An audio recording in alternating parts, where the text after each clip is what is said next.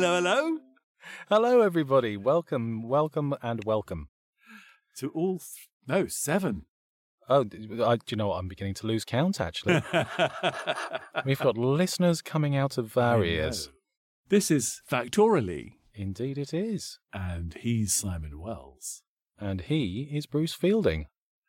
And we are going to talk to you about facts. So Bruce and I very much enjoy facts. We like useless information. We like researching things. We're that annoying chap in the pub who puts his hand in the air and goes, did you know? Yes. We also like the sounds of our own voices, but that's not really surprising. It's not surprising. No, we are both voiceover artists, and we spend a vast proportion of our time sitting in a small space talking to ourselves. In padded spaces. Padded spaces surrounded by expensive microphones and tech. Yes. And so on. So every week we take a different subject. We've had all sorts of interesting subjects in the past. But today we're going to be talking about fish. Well, that is a very, very different kettle of fish, isn't it? Why is it called a kettle of fish? Why a kettle? I don't know. Why is it called a kettle of fish? I don't know. It's called a kettle of fish. So this is a copper kitchen receptacle that you lay a whole fish in. You put water in the bottom. The water boils. It steams the fish. So it's a fish kettle. It's a kettle of fish. Yes, I've seen those. I've never used one. I've never used one either. But we are going to have to get to the culinary bit of fish at some point. Yes, it's quite a big factor of the whole topic, isn't it? So let's start with them when they're still alive. So fish. The definition of the word fish is it's quite vague, but it's a creature that lives in water and breathes through gills and uses fins and a tail for swimming. So that could apply to quite a lot of creatures. Yes. And the etymology of the word fish comes from the Latin word piscis, which gives us the star sign Pisces. It gives us the French word poisson. Even indirectly, it gives us the word porpoise. And piscatarians. And it gives us fish, which obviously sounds nothing like it. But we are English, and we change and we morph and we end up with... I guess unless it starts with PH or something.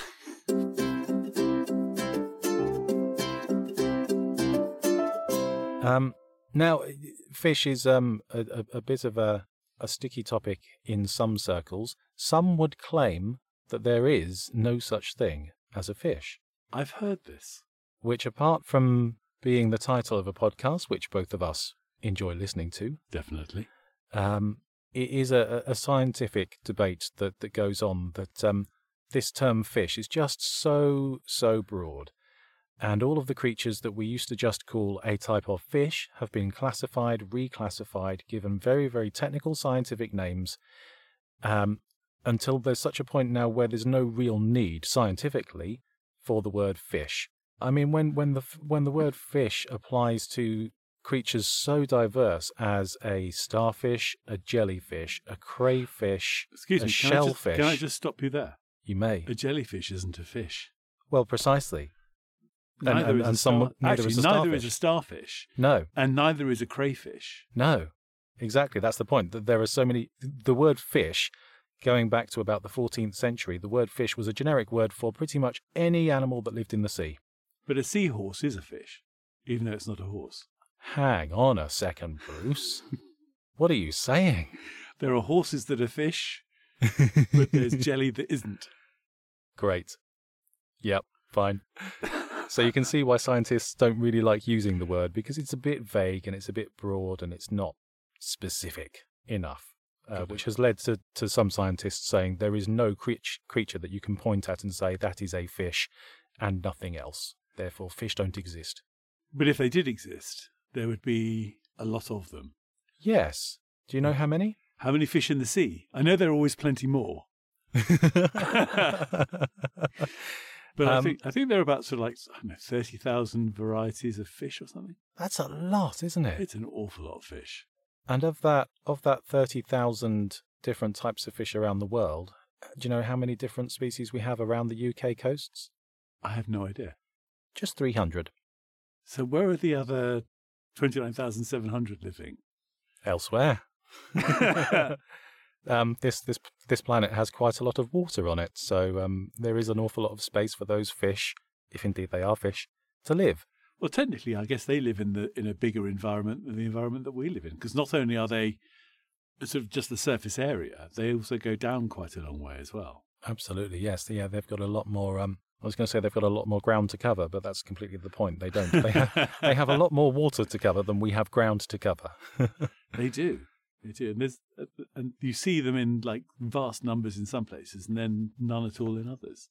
Yeah, absolutely. And they're so diverse in terms of their size, shape, colour, physiology, everything. Yeah, some of those deep sea fish look really weird. They do, don't they? Yes. There are species of fish that have become blind over the generations because they live in such dark places that they've evolved to not need their eyes.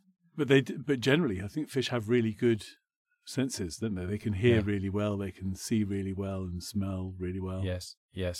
That old thing about a shark being able to smell one drop of blood in 100 gallons or whatever it is of water. Yes, is quite impressive. Very. And sharks, of course, come under They're fish. They are fish. They are fish. Whales are not, because whales are mammals. Which is defined as? Something different. I think it has to give birth to live young. Rather than and eggs. then suckle. That seems reasonable. Yes. So whales are not fish. But the whale shark is a fish. Yeah, I know. It's a headache. And the whale shark is, in fact, the biggest fish in the world. Whale sharks have been known on occasion to grow up to 18 meters in length from tip of the nose to the tip of the tail. That's quite big. If I saw one of those coming, I would worry. So that's the largest fish, the whale shark. By contrast, the world's smallest fish is really difficult to pronounce. So we're going to try. I'm going to try anyway. It's called the Pedocyprus progenetica. Wow. You can correct me if I'm wrong. Okay. So we've done the big fish, the little fish. What we should really do now. Something about cardboard boxes. Yeah, absolutely. And this little fish, this Pedocyprus progenetica, is roughly 10 millimeters in length. So less than half an inch. It's about a fingernail. And these are found off the coast of Sumatra and the UK. I didn't realise this. Did you know fish don't have eyelids? Ah, so they can never blink. Sorry, most fish don't have eyelids. Sharks, for some reason, do. But the vast majority of fish don't have eyelids. So never enter a staring competition. Never enter a staring competition with a fish. And this is because eyelids, in land-living creatures such as ourselves, eyelids are there to moisten the eyes. And what with living in water, fish's eyes are moist the whole time, and therefore they don't need eyelids. Well, that never occurred to me. That never occurred to me either. Well, there you go. That's amazing. So, no eyelids. No eyelids. And lay eggs. They lay eggs, yes. They breathe through gills. Do you know much about gills? I don't. So gills are they are sort of a fibrous strand-like organ. They sort of look a bit like the strings of a harp, and they sit just under the flank, the side of the fish, and the fish takes a large mouthful of oxygen-rich water. It passes over the gills, and the gills have blood running through them.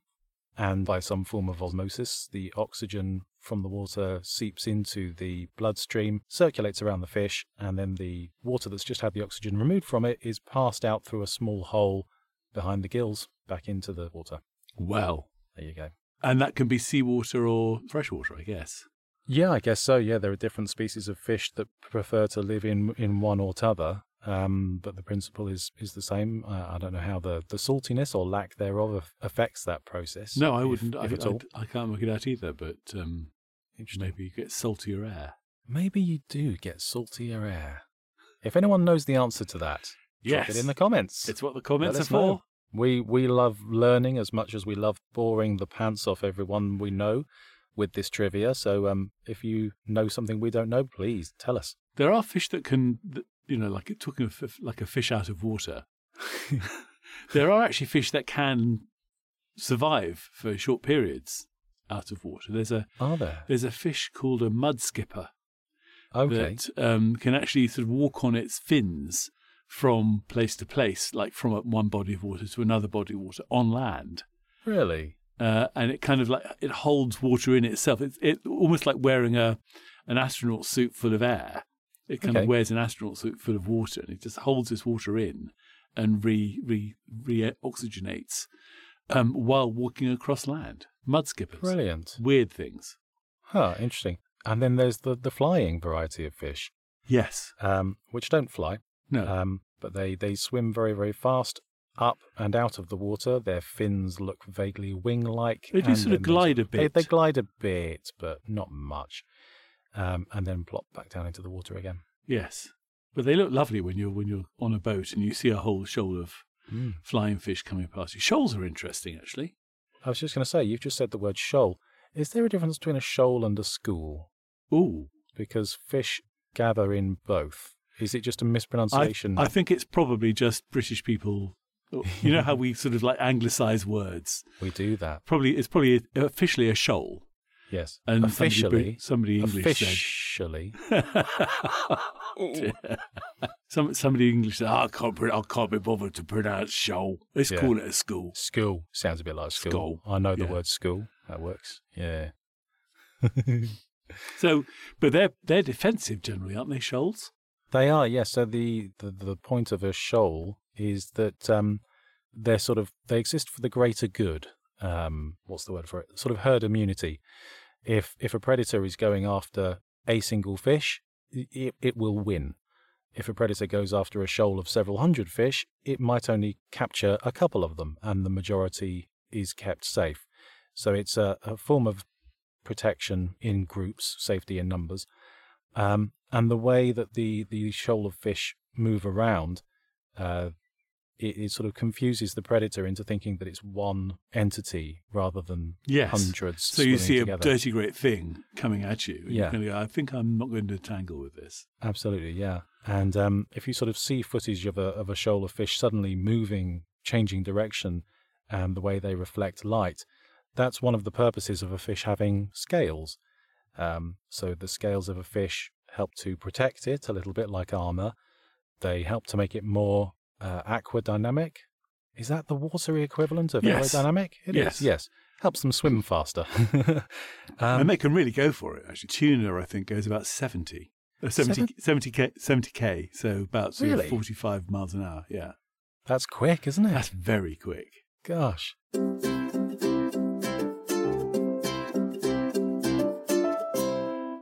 But the scales thing's interesting because people have found uses for scales.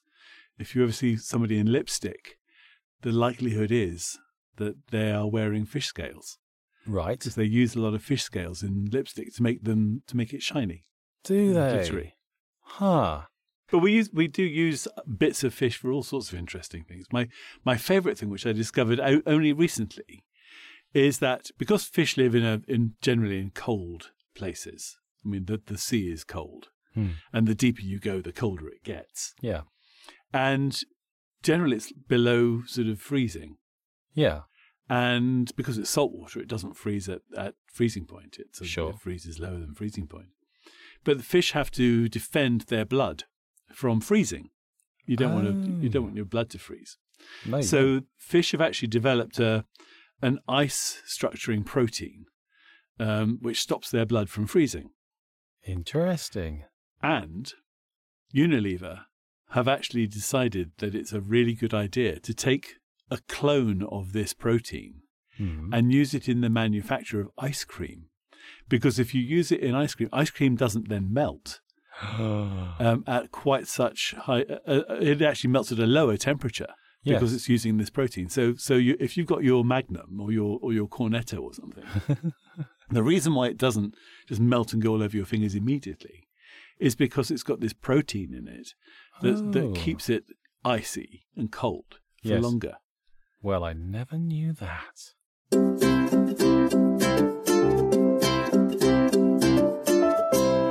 There's lots of other things we don't know about. I mean, fish are weird because we know quite a lot about fish, generally from catching them and eating them.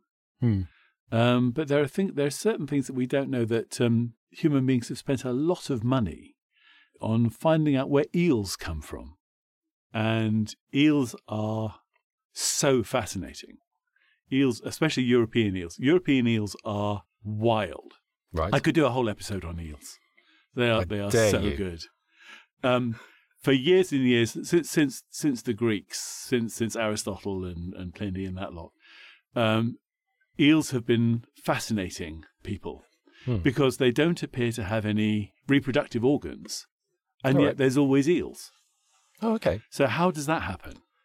Magic. And where do eels breed? It was believed that, they were magic, or that the way that eels bred was that they scraped against rocks and bits of eel would turn into fresh eels. Okay. There was all sorts of beliefs about eels, and they had magic powers, and you could wear a coat of eel skin, and that would protect you from the dark forces. And there's all this wild stuff about eels. And it was only kind of reasonably recently that people started to go, well, actually, where do eels come from? And it was the mission in life of a guy who was Danish. I mean, the Danes eat a lot of eels. Right, okay. And this Danish guy was so passionate about it, he spent every penny he had trying to find where eels went to breed. Ah. And then he got married to his boss's daughter. Right. And given that he worked at the Carlsberg Brewery, his boss had quite a lot of money. Well, and naturally. so did the boss's daughter. So he spent millions. But whenever you have a bottle of Carlsberg, think of an eel, because that's where a lot of the money went, was to find the source of the eels. And where he managed to track them to was the Sargasso Sea in the Atlantic. This is a sea within a sea. And the Sargasso Sea is about the size of Germany, France, and the UK combined. It's huge. Crikey, that's a lot of water. Sea.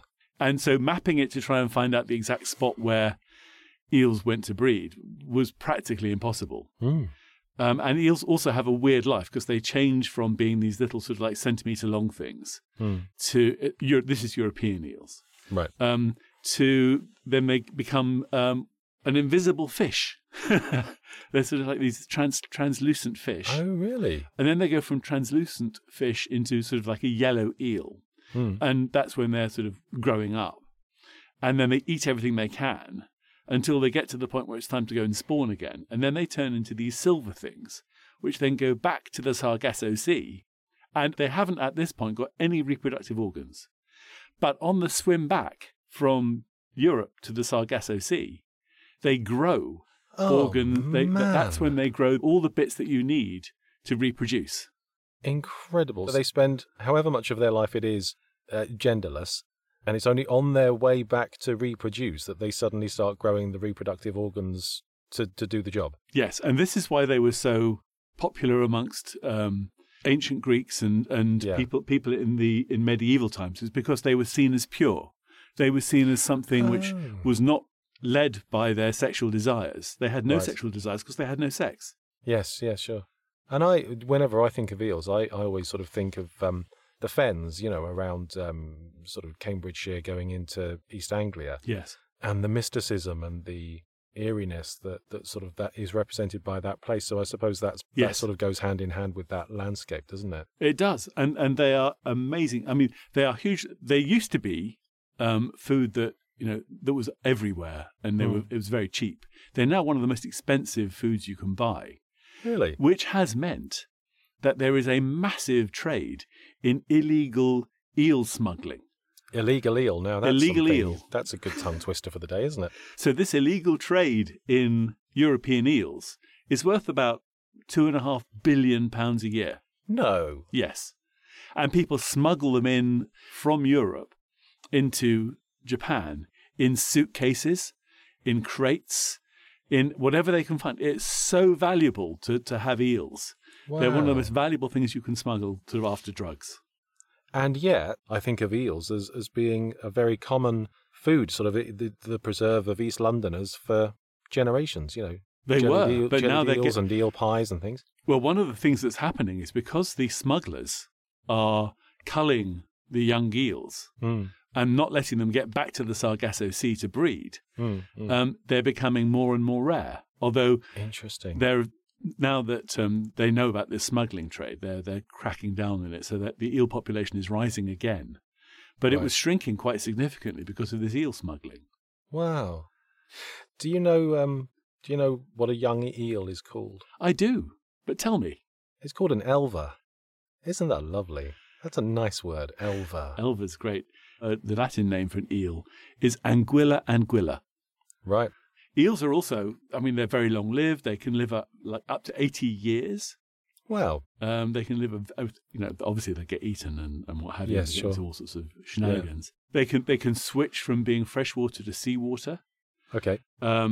They come as little as 5 millimeters long and as long as 3 meters. Oh my goodness! So a decent sized moray eel is 9 foot long and weighs about the same as me, and I'm not small. That's impressive, isn't it? I know. It's just a massive. There's something like 800 species of eel. Crikey! We talked about how many species of fish there are. Of those species, 800 of them are eels. Who'd have thought? I picture an eel, and I picture a moray or a conger, I guess. Yes, and that's about it. They all work in terms of the way that they hunt. They all hunt the same way, which is they basically hide and then leap out at fish and crustaceans and stuff. Yes, and I've had a moray eel leap out at me. That's quite frightening when you're scuba diving. But nasty. Yeah, you want to stay away from the morays. Oh, with my fear of snakes, I think eels are a little bit too close to snakes for my liking. Yes, the way they swim is quite. They swim in the same way that snakes move, which is they sort of undulate, which creates a wave in the water, which propels them forward. But an eel can go as fast backwards as it can forwards, because it just has to undulate the other way. Does it the other way? Yes. Yeah. Oh, that's great. I have to say that researching eels has been very, very enlightening. I'm now fascinated by eels. I think you've made more out of the eel section of this than the whole of the rest of the fish section. You've suddenly come to life whilst talking about eels. No one has ever found a European eel egg in the wild, ever. Really? Yeah. You can farm them. You can take You can take the eels out of the sea and put them into a farm. Yeah. And you can have farmed eels, and that's fine. Yeah. But no one's ever found a wild egg. No. Wow. God, slippery little things.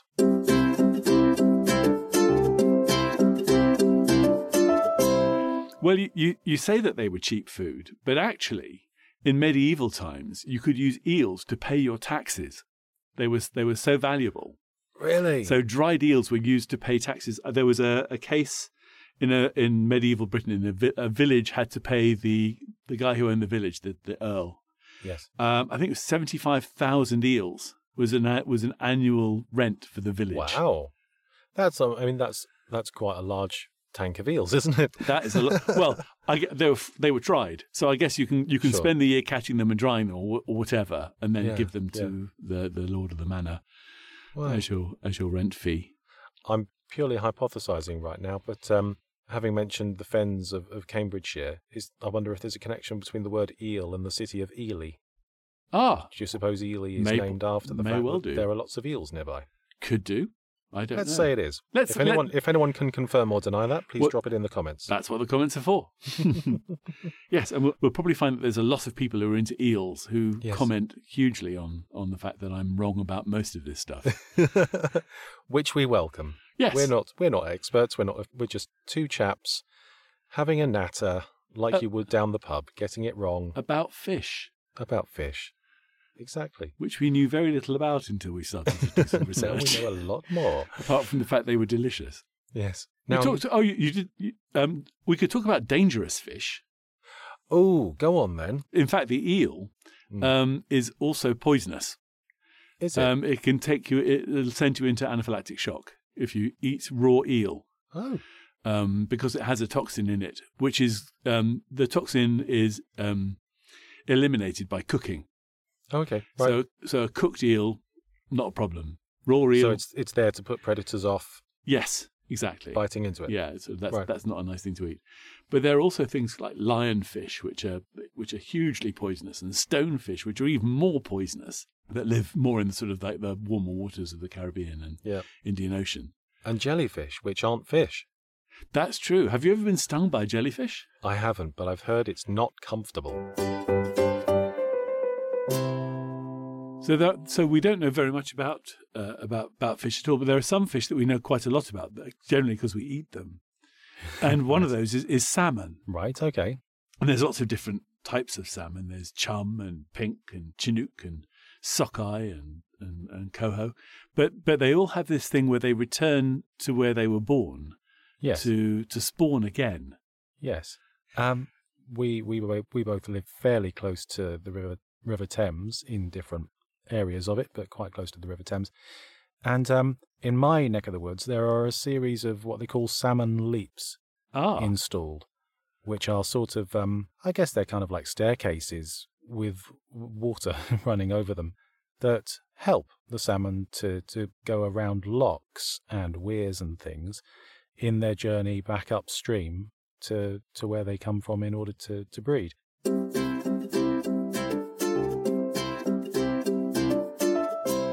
So we've moved on from the live ones to the dead ones, which we consume, as a nice little transition. I started looking at how much fish do we consume, where does our fish come from, all that sort of stuff, without getting too political or anything. The majority of the fish that we catch around British shores is sold off to elsewhere, mostly to the EU. And the majority of fish that we eat in the UK comes from elsewhere, largely Sweden, Denmark and Germany. I don't know why that is, but it's an interesting thing. Yes, I think that the Norwegians have actually been quite clever about the use of their fish, because their fish generally don't have parasites. And in fact, there was a very clever, I think he was Norwegian, salesman who went to Japan and tasted some of their sushi and went, oh, this is nice. And they said, oh, that's the hardest. We never really have salmon sushi because there's so many parasites in salmon that it's impossible to make it into really good sushi. And the Norwegian guy said, Norwegian salmon doesn't have parasites. Really? And the Japanese went, this is very interesting. Huh. And from that conversation, something like 20% of all Norwegian salmon is shipped to Japan. Wow. And it's now quite common to see salmon in sushi, whereas a few years ago it actually wasn't.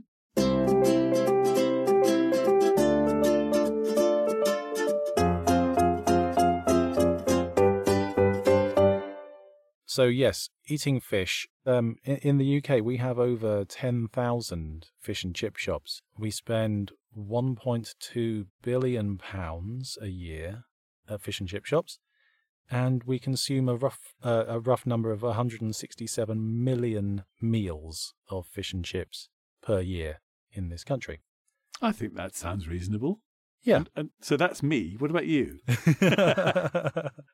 My local chippy here in Shepperton has a sign outside it saying Fish Friday, which I didn't used to think anything of. It's a nice bit of alliteration. Yep. You can have fish any day of the week, obviously. But the more I've thought about it, the more I realised Fish Friday is actually a thing, that people frequently eat fish on a Friday. And I hadn't really realised this. I just thought it was a marketing ploy by the fish and chip shop. But I started looking into it, and it turns out it is a Christian thing, because in the Christian faith, Jesus was killed on Good Friday. And out of a mark of respect, early Christians decided not to eat meat of warm-blooded animals on a Friday, which left them rather conveniently open to cold-blooded animals. So they started eating fish on a Friday. And this has just carried on. It's sort of become a tradition, particularly in the Catholic world.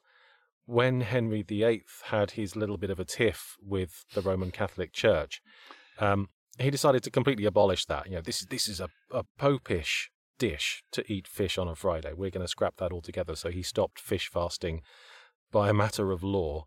And it wasn't until his son Edward took over that Fish Fridays came back into place, and they've been there ever since. Aha.